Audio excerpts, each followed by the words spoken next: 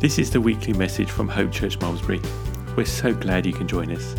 This week's sermon is part of our series, The Promise and the Purpose.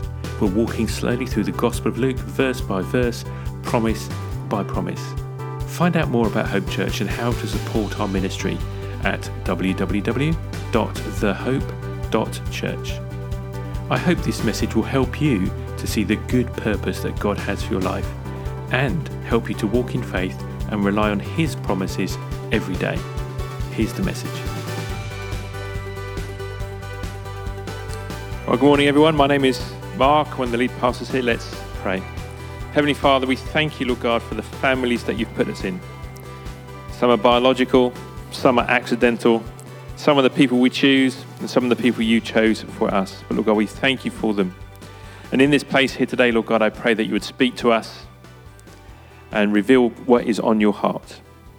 Amen. Amen. Now, today is a very special day. It is, of course, what is it? That's right. It is the Saudi Arabian Grand Prix.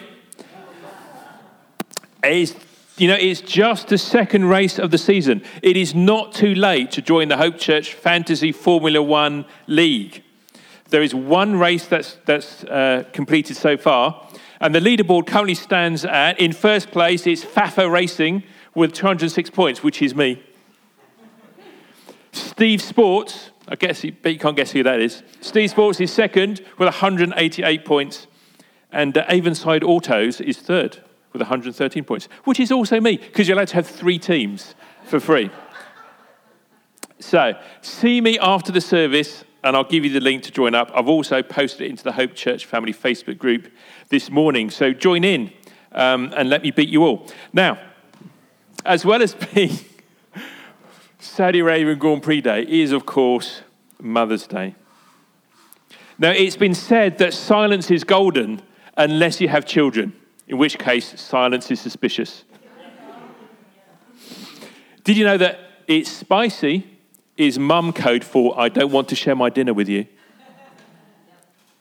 I remember once that my sister asked my mum, what's it like to have the best daughter in the world? And she replied, I don't know, ask your grandmother. And finally, some advice for the mums in the room. If you get a headache this afternoon, just follow the advice on the bottle of paracetamol, especially that bit that says, keep away from children.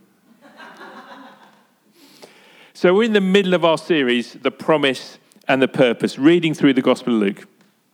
And over the last few weeks, we'll be looking at Luke chapter 17. Jesus has been teaching his disciples how important it is to forgive one another, not to fall into the trap of taking offense or giving offense to other people. And last week, Dave was sharing on how important faith is. So in other words, you could kind of sum up Jesus' teaching in chapter 17 as be kind and love one another and have some faith and trust God when life gets difficult. And we could just kind of stop there, couldn't we? What else do you need to know? But then Jesus turns to face his disciples, and that's where we get to today in verse 7. He goes like this. He tells another parable.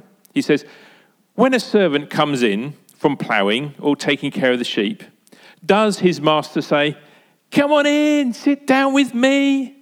No. He says, prepare my meal, put on your apron, serve me while I eat, then you can eat later. And does the master thank the servant for doing what he was told? Of course not.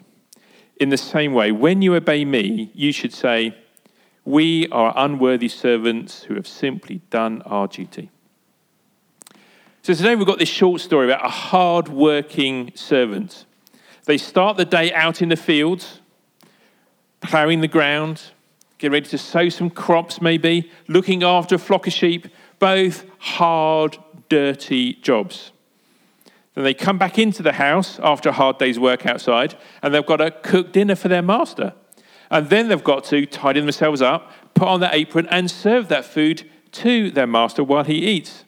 And then when the master has eaten everything, the servant cleans it all up, and only then do they get 5 minutes to sit down and enjoy their own dinner and 5 minutes rest.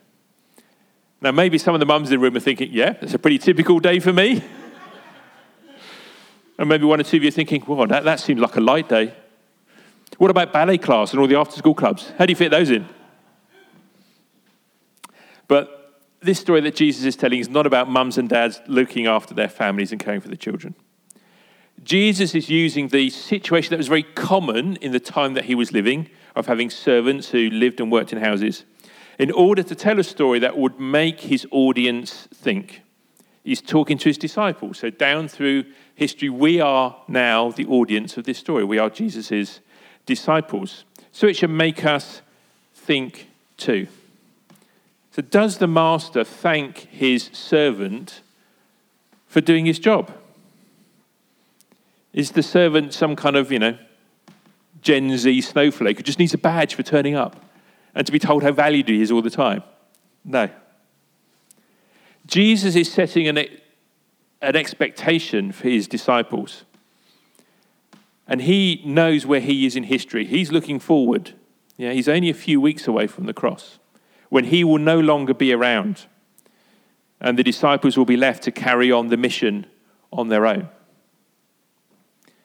Much like we are left to carry on the mission on our own here in 2023 in Malmesbury or wherever we live. And sometimes we might feel like that servant. We just seem to run from job to job.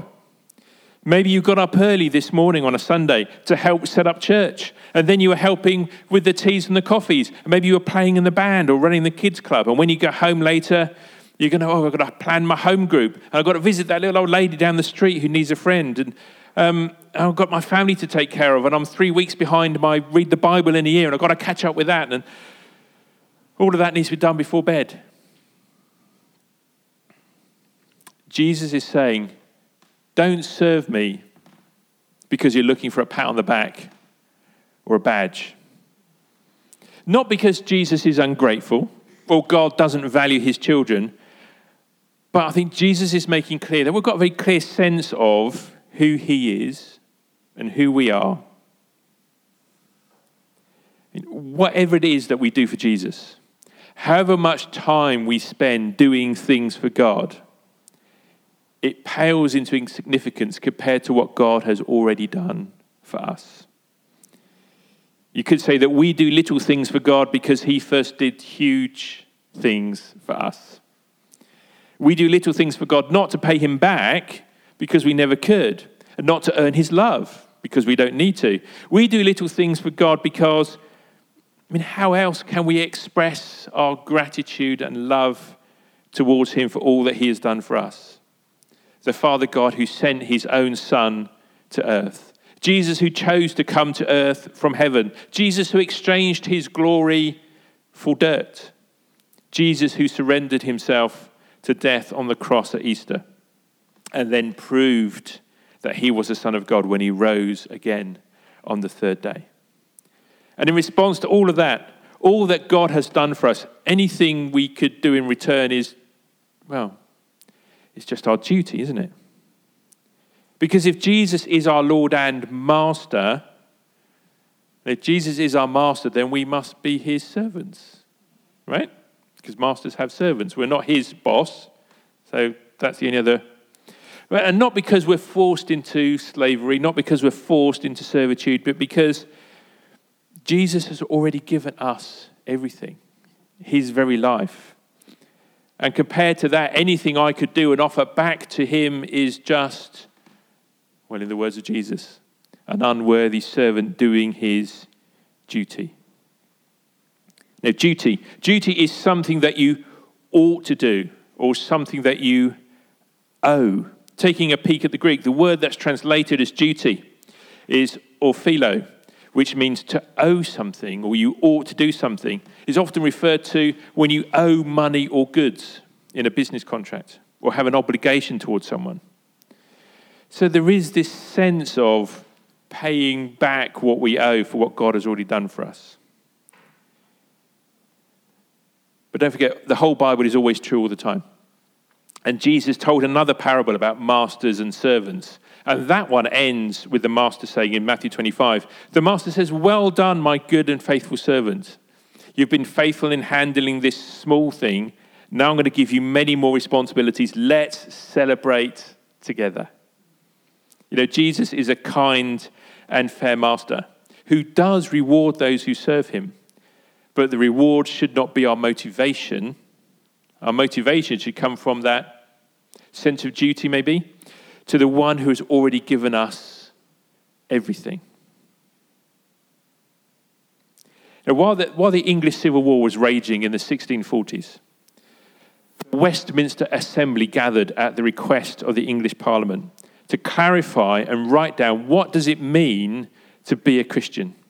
What is it that Christians believe? This was about 100 years since the Church of England had split from Rome.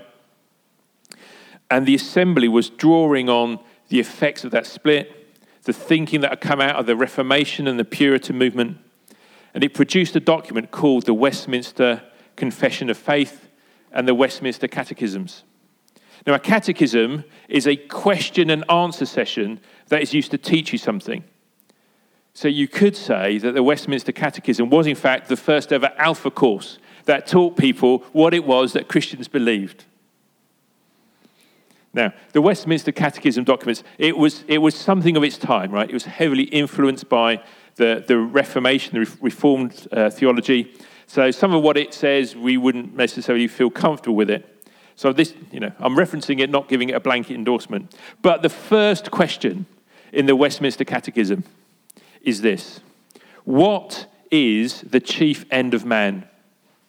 And the answer is, man's chief end is to glorify God and enjoy him forever. Yeah. What is the chief end of man? Man's chief end is to glorify God and to enjoy him forever.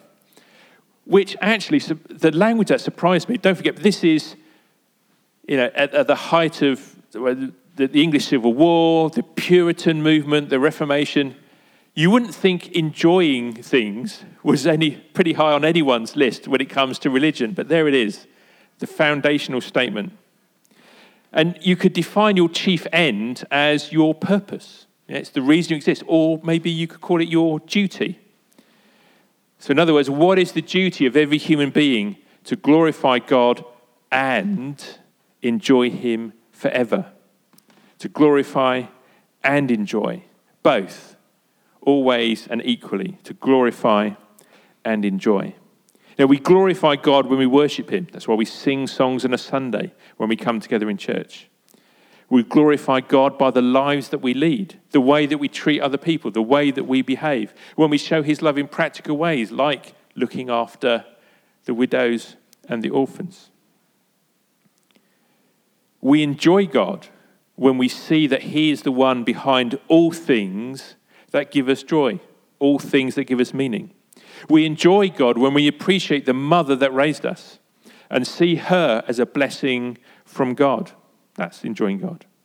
We enjoy God when we see the beauty of his creation, the hills and the streams and the mountains and the stars. That is enjoying God. Jesus said, talking about us in John 10:10, Jesus said, my purpose, Jesus' purpose, is to give them, that's us, a rich and satisfying life.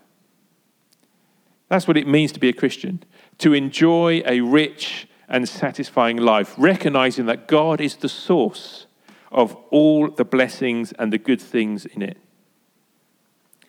So this week I set us a challenge. I set us some homework to remember to enjoy God, because it is your duty. It is your chief end. And if you want to know more about being a Christian, then please speak to anyone you've seen down the front here this morning.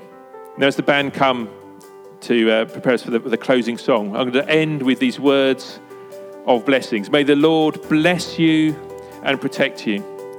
May the Lord smile upon you and be gracious to you. And may the Lord show you his favor and give you his